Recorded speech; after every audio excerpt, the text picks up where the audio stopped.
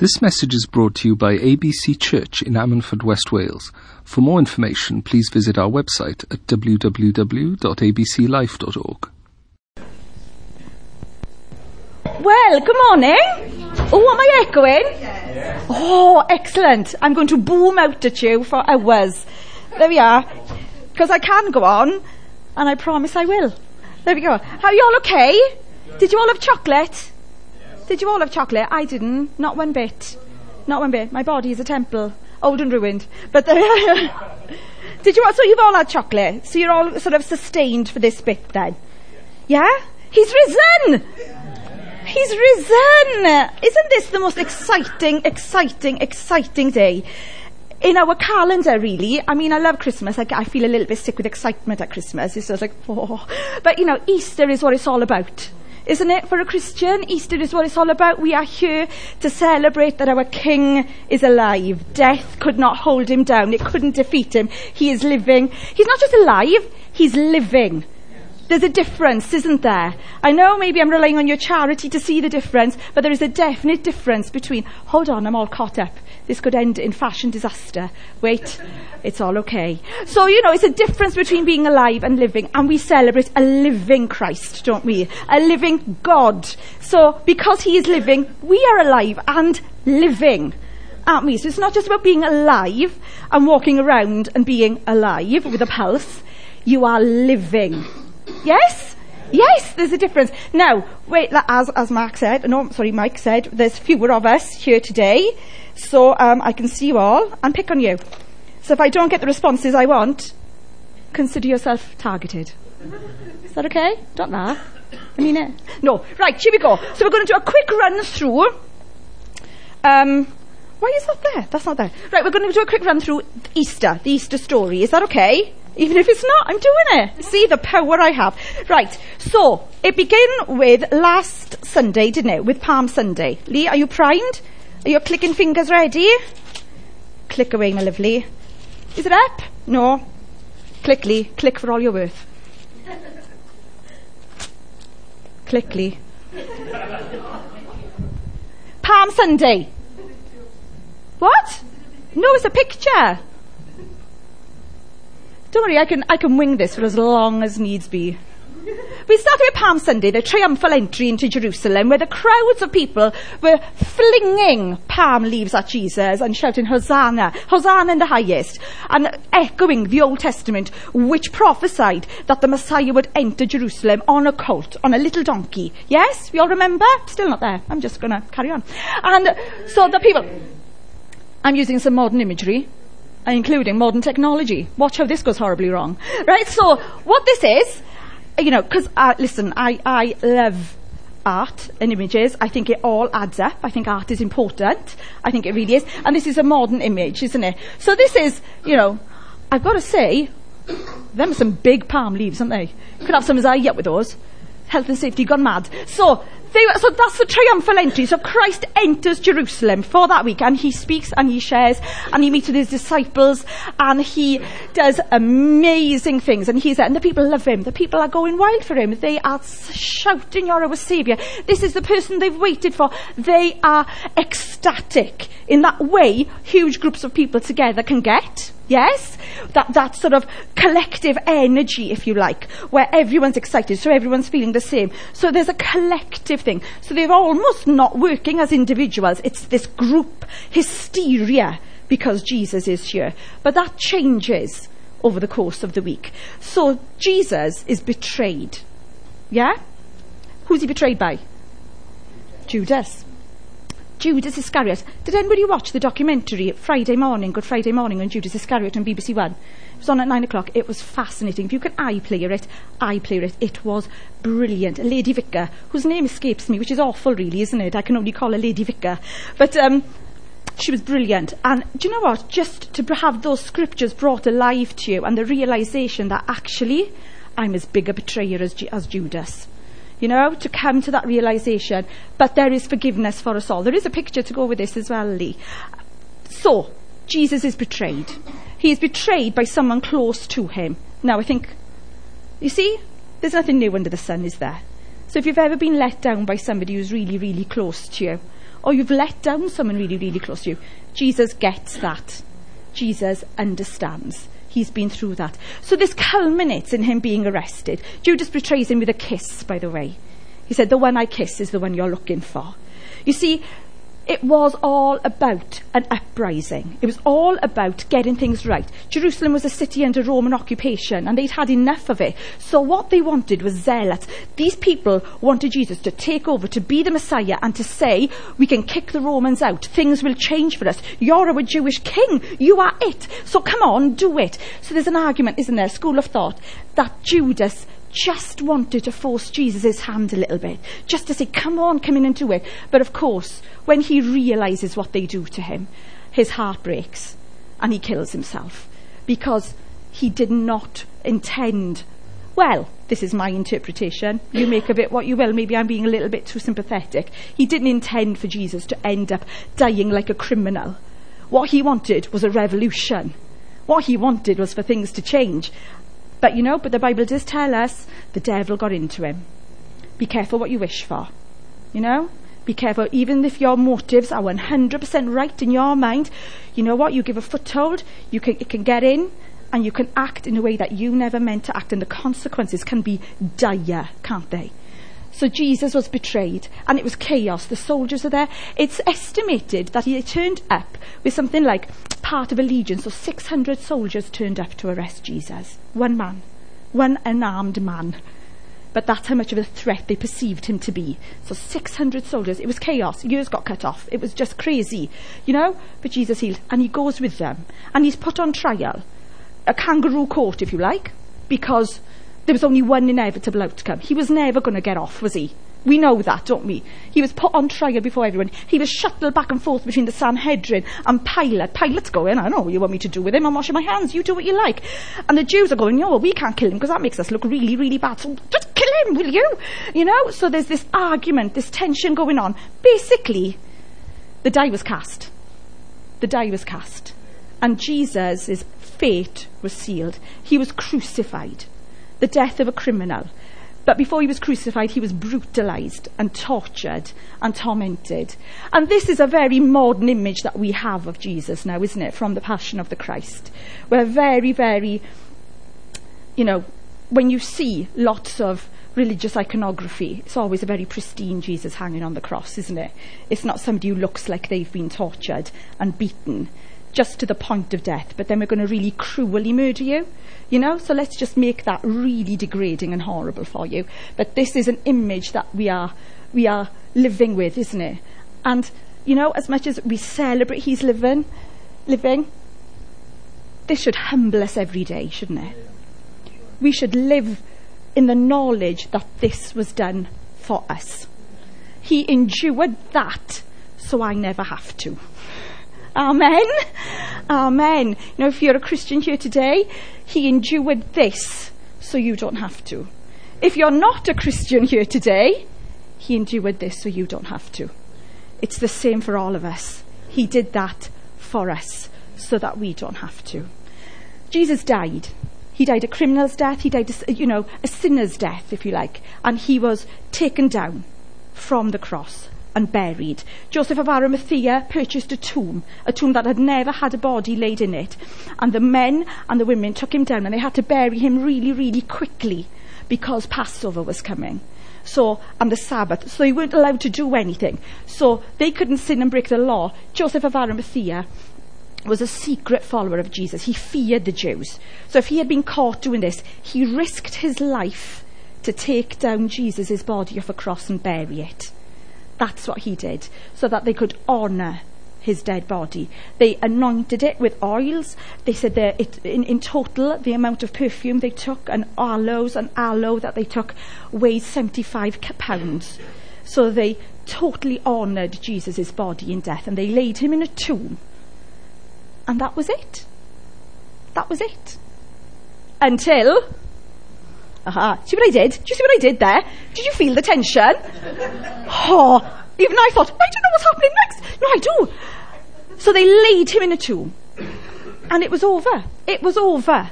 Can you imagine being a follower of Jesus? And then you think, whoa, well, that's it? He just died? So what are we meant to do now? You know, they didn't have the scriptures. They didn't have this to let them know what was going to happen next. They just had to live in faith and trust. And I think sometimes, you know, if we take anything away from today, it's that we totally take for granted that faith and trust, don't we? They didn't know what was going to happen until the next day, the day after next. I do know my Bible, honest. All right? They went to the tomb and it was empty. Thank you, one person, you know, full of fruit and cheese. I don't know, you know, thank goodness. It was empty. He was gone. He was gone. He had risen. But they didn't know that at this point. All they saw was an empty tomb. And this is where we pick up our story. Are you with me so far? Yeah. Excellent. So we're taking our scripture from John chapter 20. Okay? We're going to go through verses 1 to 18. It is quite a wedge of scripture, but you know what? You can do it. I believe in you. You can do it. Yeah? Come on, let's do it.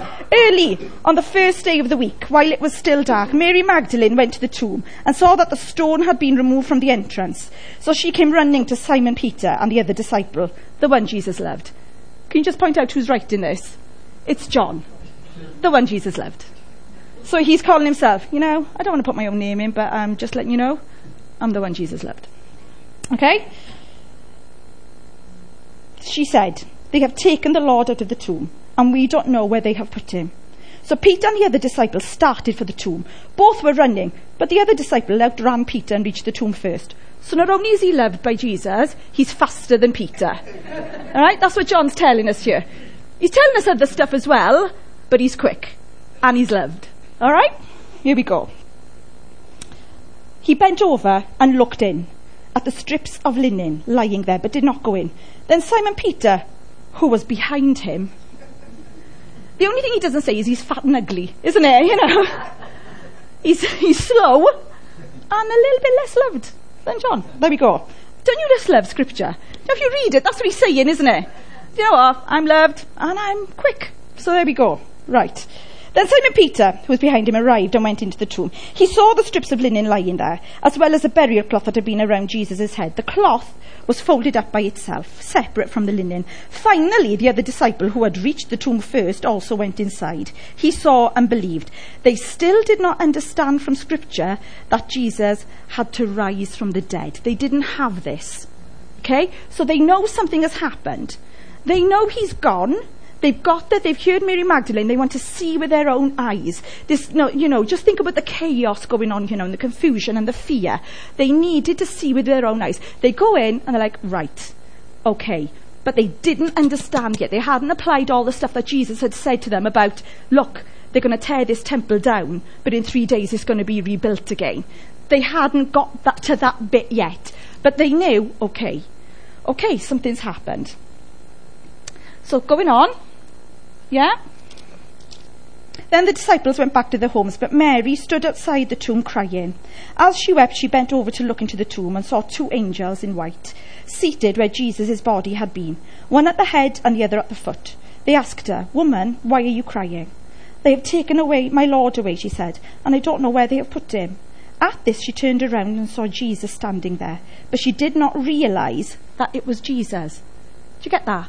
Okay, so Jesus is there, but she doesn't recognize him. She can't discern Jesus before her. She's in a state, but Jesus is there, but she can't recognize him. Okay?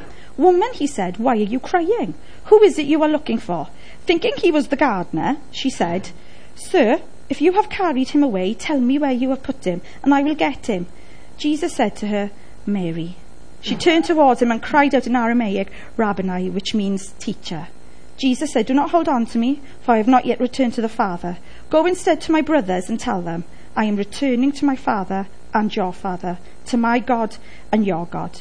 Mary Magdalene went to the disciples with the news, "I have seen the Lord," and she told them the things that he had said to her. Isn't it exciting? Do you know when you read scripture, do you think, isn't that exciting? It's like a book, isn't it? Where something really brilliant happens. You're like, I've got to read the next bit, because that's brilliant. So here we are.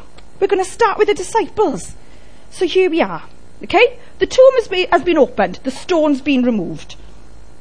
Now, we know that that means Jesus' victory, yes, but their confusion and everything. Let me tell you the dimensions. Now, I'm no Lee Strobel, as you might know, so I can't give you the case for Christ. I'm not that clever. But what I can tell you is the stone that was in front of the tomb was about 4 to 6 foot in diameter.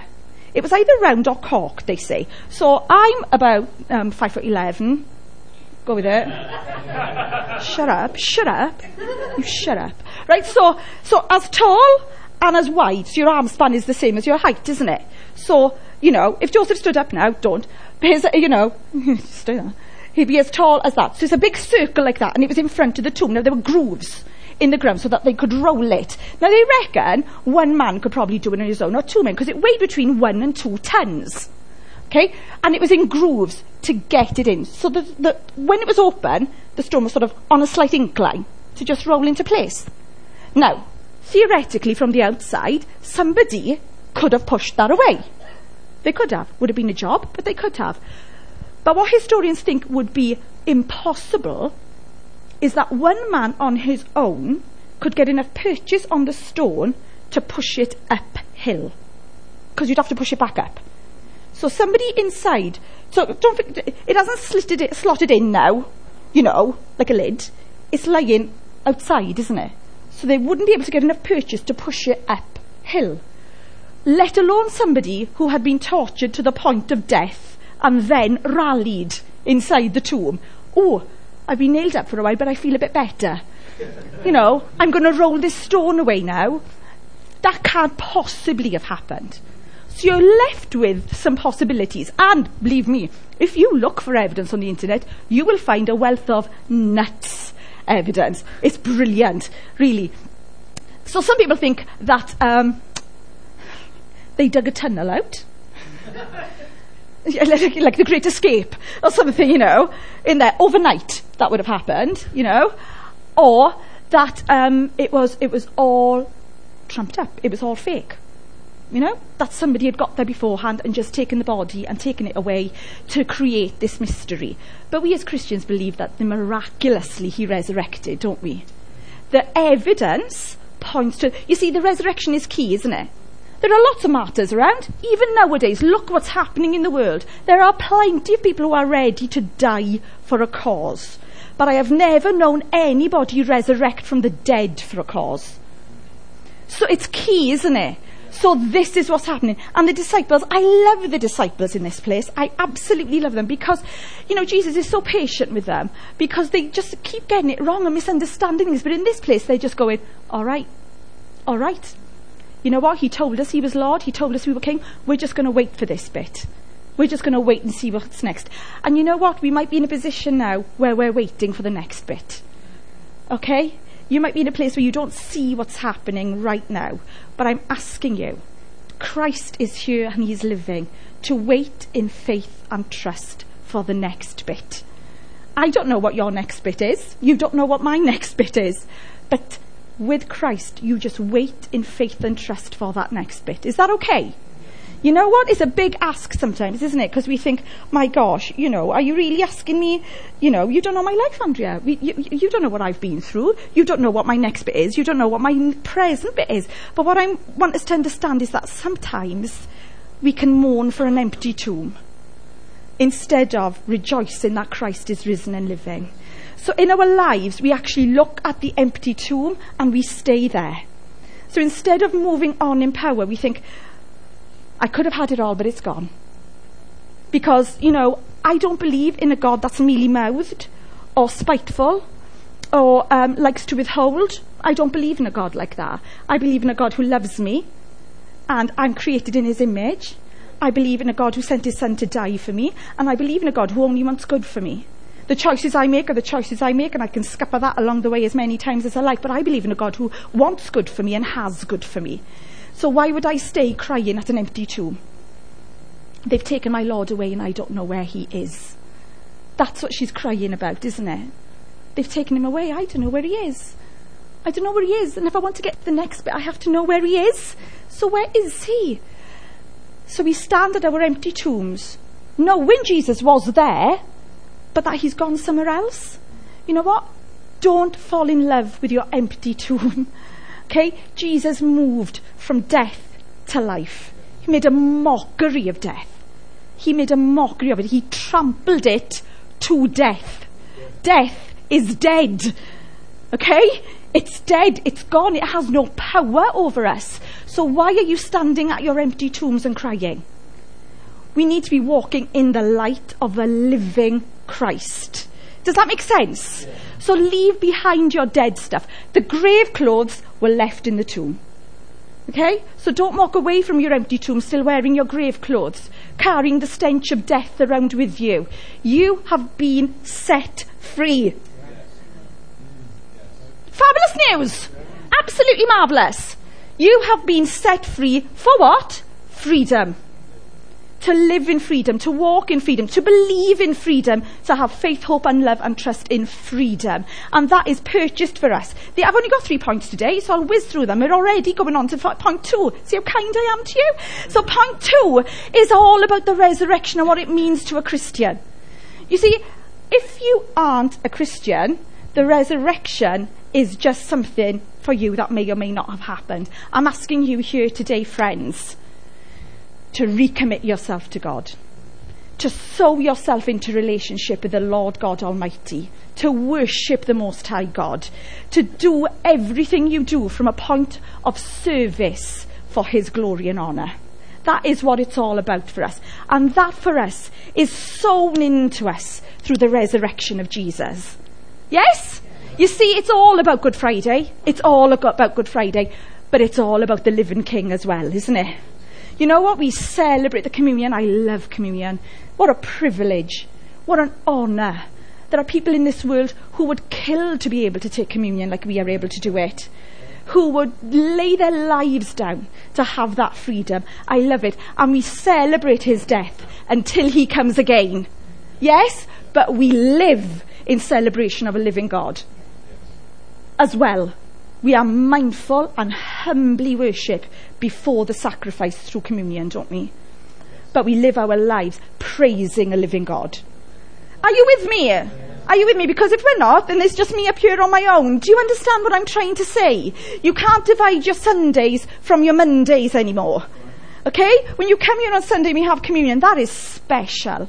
That is special when as a church, as the saints together, we celebrate Jesus and remember Him. But Monday is when you get to walk in the power of the living God in your life. Yes? When you walk into your place of work, into school, into college, into university, and you know what, take your shoes off, you're walking on holy ground. You're walking on ground the Lord Himself has given you. So you can walk in the power and the strength of Jesus in your everyday life. Through the resurrection. I may need to put my glasses on for this. I copied this, right? I didn't copy it. That would be plagiarising. I got this. I borrowed it, relocated it, from a book I bought for 30p in a Christian bookshop. It's marvellous. The Reverend Torrey's Full Concordance on the Bible. It's marvellous. It was written in the 19th century. Do you know what? It's brilliant. It's brilliant. You know, sometimes we throw the baby out with the bathwater, don't we? Just because something hasn't got flashing lights or a fancy cover, we think there's possibly nothing that can say to me. This little book that is falling to bits has spoken more to me than, gosh, oceans of swanky merchandise shops. Do you know what I'm trying to say? All of that stuff is great, but don't discount what's come before. It's like Peter and John, right? What you can't do is look at somebody further ahead in your race and envy them, but what you can't do either is look at somebody who's gone behind and despise them.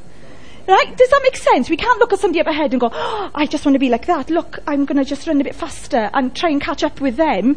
But that's gone behind. Well, that's done now. I don't need that anymore. Whatever is ahead, hallelujah and amen. Whatever's behind, hallelujah and amen. We stand on the shoulders of giants, don't we? We can't forget that and despise it because we're focused on the really shiny thing like magpies. You know what? What's up ahead? Great, fantastic and good. But you're here right now. Don't desire either. You be here right now. Does that make sense? Okay, good. Right, the resurrection. Greek word, anastasis. It signifies a raising or a rising up. Right. Okay? Nobody cares what it means. Nobody cares about definitions anymore. I do. I'm the sort of person that reads dictionaries. I do. I love a dictionary. Don't laugh, Alison. Love a dictionary. Should all try to learn a new word every week and use it in your vocabulary. That's nothing to do with Jesus. There. That's all to do with me. Okay, so the resurrection of Christ secures and illustrates things for his people. So it's the belief, these beliefs, and this is what secures our relationship with God. This is what nails it down. Yeah? This is what embeds it in us. This is what, if somebody snapped you in half like a stick of rock, the word Jesus would run straight through you. Yeah? This is your DNA. This is what it does for us. It seals and consummates his redemptive power. Hallelujah. Yeah? It seals it. Nobody can take away the fact that your sins are forgiven through the resurrection of Christ Jesus. And when he consummates it, he fulfills it. He makes it so. That's what the resurrection does. So you can walk in freedom, forgiven of your sin through the resurrection of Christ Jesus. Does Jesus have to be resurrected every day to forgive you? No. We repent and walk on, but it is done. When Christ said, it is finished, this is what he meant. You don't have to do that now. I've done it for you. You can walk in your freedom. I bought that for you. Thank you very much, Jesus. It is indicative of our federal and vital union with Christ. Federal meaning, legal. So we now have legality, legitimacy of union with Christ. And vital meaning alive. So it's both legal and alive. So it's completed, its function is completed, but it is legal and alive. It is incontrovertible. Look it up in a dictionary. Right? So it cannot be changed ever. Do you see when the Bible says there is nothing that can separate us from the love of Christ? Right? This is it. This is it. It's done. So you don't have to worry about that all the time. Because God is saying, you see, my son did that, so this is what now I can give to you. So it is fulfilled, completed. It is legal. In a court of law, it stands up. And it is vital. It is living. Isn't that the most dynamic thing you've ever heard? That is ongoing and floods you. Okay. His Spirit now dwells in us, making us temples of the Holy Spirit. That's brilliant. I love that. I think that's amazing. And, he's Lord of living and dead. Christ is now Lord of living and dead. No getting away from that. You all right with this? You've looked more excited in the past, I'll be honest. Somebody mentioned Easter eggs. You all cracked a smile. But, you all okay with this? Okay. And it is indicative of our resurrection, symbolically, from death to life. We have moved from a state of death to a state of life. We will be resurrected, and the last time, won't we? But even now, as we are alive, we have moved from a state of death to a state of life. That is what Christ purchased for us. That is what the empty tomb means. Do you see why you need to move on from the empty tomb? Because if you stay there and looking at the empty tomb, you're not walking in all of that stuff that Christ bought for you. He's like, I did it all. Where are you going? What are you doing? I've done it. Move on. That's what he's there and he's saying. So we move on to the fine bit. We come back to Mary. And this is from sort of verse 11 to the end. I love Mary Magdalene, don't you? Love Mary Magdalene. I'm so chuffed. Genuinely, when I read the Bible, I'm so chuffed Jesus revealed himself to her. Don't you think that? You think, oh, good. I'm so glad. Because she went through so much. And she loved him so deeply. And she was bereft and bereaved. And Jesus was there and he just spoke her name. Do you get it? This bit I've called connect and redirect, which is something we use in therapy when I'm working with young people. And it's all about balancing stuff up, okay? When somebody's got attachment issues. But what we do is, in order to get them to refocus and to connect with what you are trying to do and get them more emotionally level, when someone is a place of high expressed emotion, how many people have actually calmed down when they're upset because somebody said to them, calm down? No one. Impossible. Say, calm down. Oh, right, yeah, I hadn't thought of that. Yeah, okay, feeling much better. It just doesn't happen like that, does it? So when you're in a state of high emotion, what you need is somebody to come alongside you who is thinking rationally and in a linear way to say, I understand this is difficult for you. And I think maybe you're feeling this. and it gives somebody a chance to vocalise. Now that is what we do. But in this place, it was Mary. And I love her so much. She came early in the day when it was still dark. On a Sunday morning, the first day of the week, on Easter Sunday, she was there. In other versions, it says there were other women with her as well. But it was still dark. Do you know what Lord God says? Do you know what the Lord your God says? If you seek me, you will find me if you seek me with all your heart. She was seeking, wasn't she? This was a desperate woman. This was a woman who said, where's he gone? Even if I just get to see his dead body to anoint it one last time, I'm happy with that. I'll do that for him. But to get there and he'd gone. No more. So, you've got the hell of the crucifixion now compounded by the hell of he's gone. Someone's stolen him. What's happened? And she is bereft and she's waiting. And in the midst of all of that, in the midst of all of that emotion, there's a gardener who doesn't appear to be doing very much gardening. It has to be said. Because he appears in a couple of the Gospels and you think, why do they think he was a gardener? He wasn't doing no gardening. Do you know what I mean? Oh, he must be the gardener. Why? It's like that. So, and she says, well, do you know what? Just if you've taken him, just let me know. Look, I'm not going to do anything. Just let me know so I can see him. Just let me know, please. And she didn't recognise Jesus. Her problem, her emotions were all over the place, and the solution was right there, and she couldn't see it. You getting where I'm going with this? Her problem was right there, and she couldn't see it. You see, what she wanted was to be redirected to the answer before she connected with her Saviour. And I'm saying, we get it the wrong way round. We want the hand to come down and write on the wall the answer to our problems, don't we? Or we want God to move in a miraculous way to just change everything. And then it's all cupcakes and fairy lights. And then we'll worship you. Then I can reconnect with you. Because in this moment, things are really tough and I can't connect with you. I can't worship you. But Christ is going, connect first, redirect after. You see? You connect with me, and then everything's okay. I put things right. And she did it. Because Christ will always make himself known. Don't ever think whatever situation you're in or where you're stuck, that everything I've said today now, well, that's it. I can't move on. So I'm going to be stuck there. No. You serve a living God and a living Saviour. Jesus will always make himself known. And what did she do? Last year I told you this, didn't I? That he's whispering your name. And this year, I'll tell you something to add on to that. You see, he says her name, and she turned around. You with me? She had her back to Jesus, and she was bereft, and she didn't know what to do, and she hadn't recognised him. And he says her name, and she turns around and sees him. Don't live with your back turned to Jesus. He is whispering your name. He is making himself known. He is telling you he's king of that situation. He's telling you he's king of everything. But you need to turn around and see him and connect with him, and your life is redirected. Do you see? We spend all our time, sometimes, on our knees. Where's he gone? Where are you? Where are you? Where are you? If you'd been here, my brother wouldn't have died. Isn't that what Martha said? If you were here, things would be different. Look at my life. And he's going, Andrea, you've got to stand up, turn around, look at him, and say, I love you. And I know you did it for me. Right, where are we going next?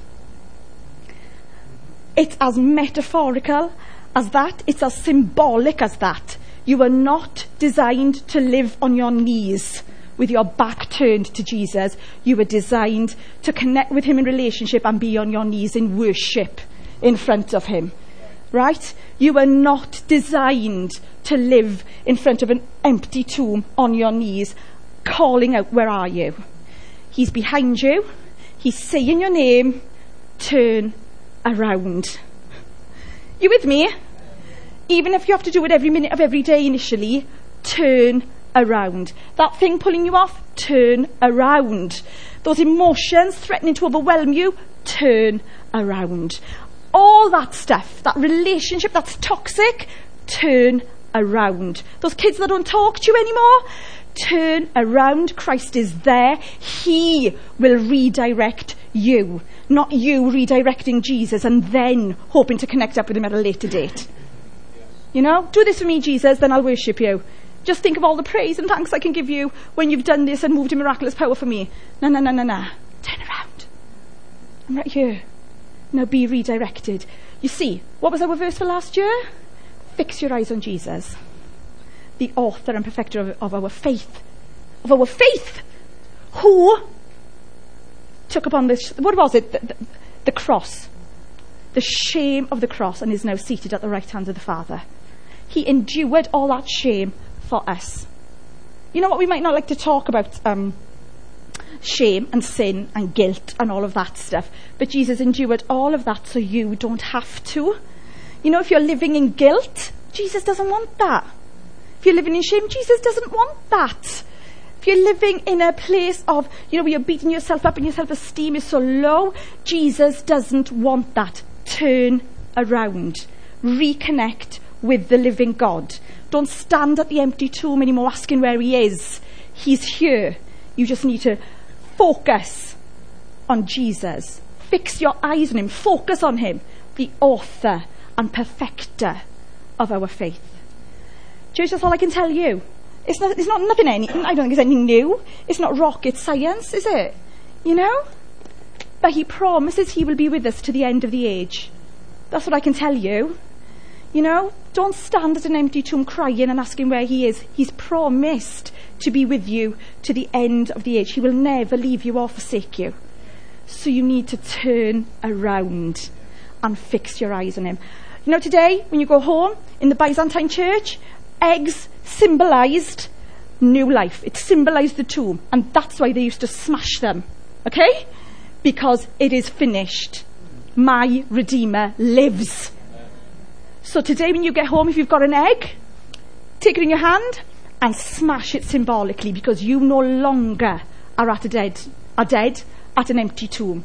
Smash your egg, eat your chocolate, and serve and worship your living God. Amen. Amen.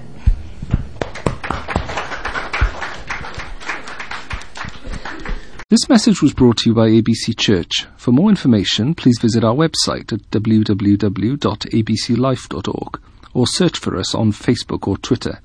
You can also contact us by phone on 01269 59 6000.